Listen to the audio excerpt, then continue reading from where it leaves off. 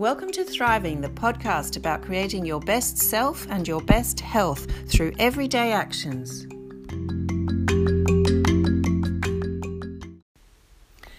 It's day 6 of my carnivore / nose to tail / animal food / PKD paleo keto diet. On day 4 or 5, I started getting the diarrhea, which I knew was to be expected during the transition. I also I felt fluey, achy. My muscles were extremely tight, and all my held muscle tensions that I get when I'm stressed were there in a big way, very exaggerated. I tried balancing on a balance beam, and I was nearly falling off. Not that I'm the greatest balancer on earth, but I'm a lot better than that normally. I felt really tired and weak, and I also felt low mood and unmotivated. So I spent time lying in bed reading, resting, drinking water, not doing too much. And this morning I feel a lot better. This is now day 6. I slept fantastically last night, better than I've slept in ages. That was nice, and I'm starting to feel a little bit more like my normal self, though definitely not quite there yet. I know in the podcast I listened to, Michaela Peterson said she had the diarrhea for 3 weeks, but I presume it's different in different people, so we shall see. I'm very determined to continue because I don't want to have to go through this transition phase over and over if I do different experiments. I found out by going on one of the Facebook groups, the PKD Facebook group, about eggs, because I know there's a caution with eggs, and I've always bought organic eggs because I don't want the hens to have been fed genetically modified grains, which would then have pesticides all over them, and then that would be in the eggs.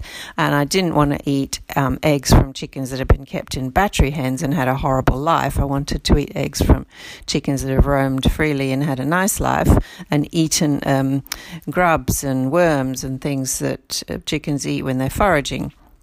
But I was never sure about whether it's okay for chickens to just eat grain that is organic in their feed. And apparently it's not a great idea, according to this Facebook group, because of linoleic acid in the grains, which then is in the yolk, which then we eat, and apparently is really inflammatory. Now, I only heard this on a Facebook group, so I can't substantiate it. I haven't heard it anywhere else yet. But until further notice, I'm going to avoid eggs. If there are chickens, if you can get hold of eggs from chickens that are not fed grain feed, then they would probably be fine, I'm assuming. So that was one little tidbit. And I'm avoiding all dairy and essentially just I'm trying to have as much fat as possible, which is a big challenge actually, because all the meat we buy has been trimmed of fat. And so I've been stewing things and adding tallow or lard to them and frying things in lard, but I don't want to fry them to the point of being blackened and charcoal. They've got to be browned, but not like super burnt.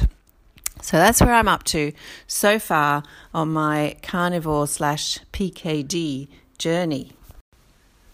Just wanted to make it clear, in case I hadn't already, that the purpose of doing this PKD diet is as an anti-inflammatory measure.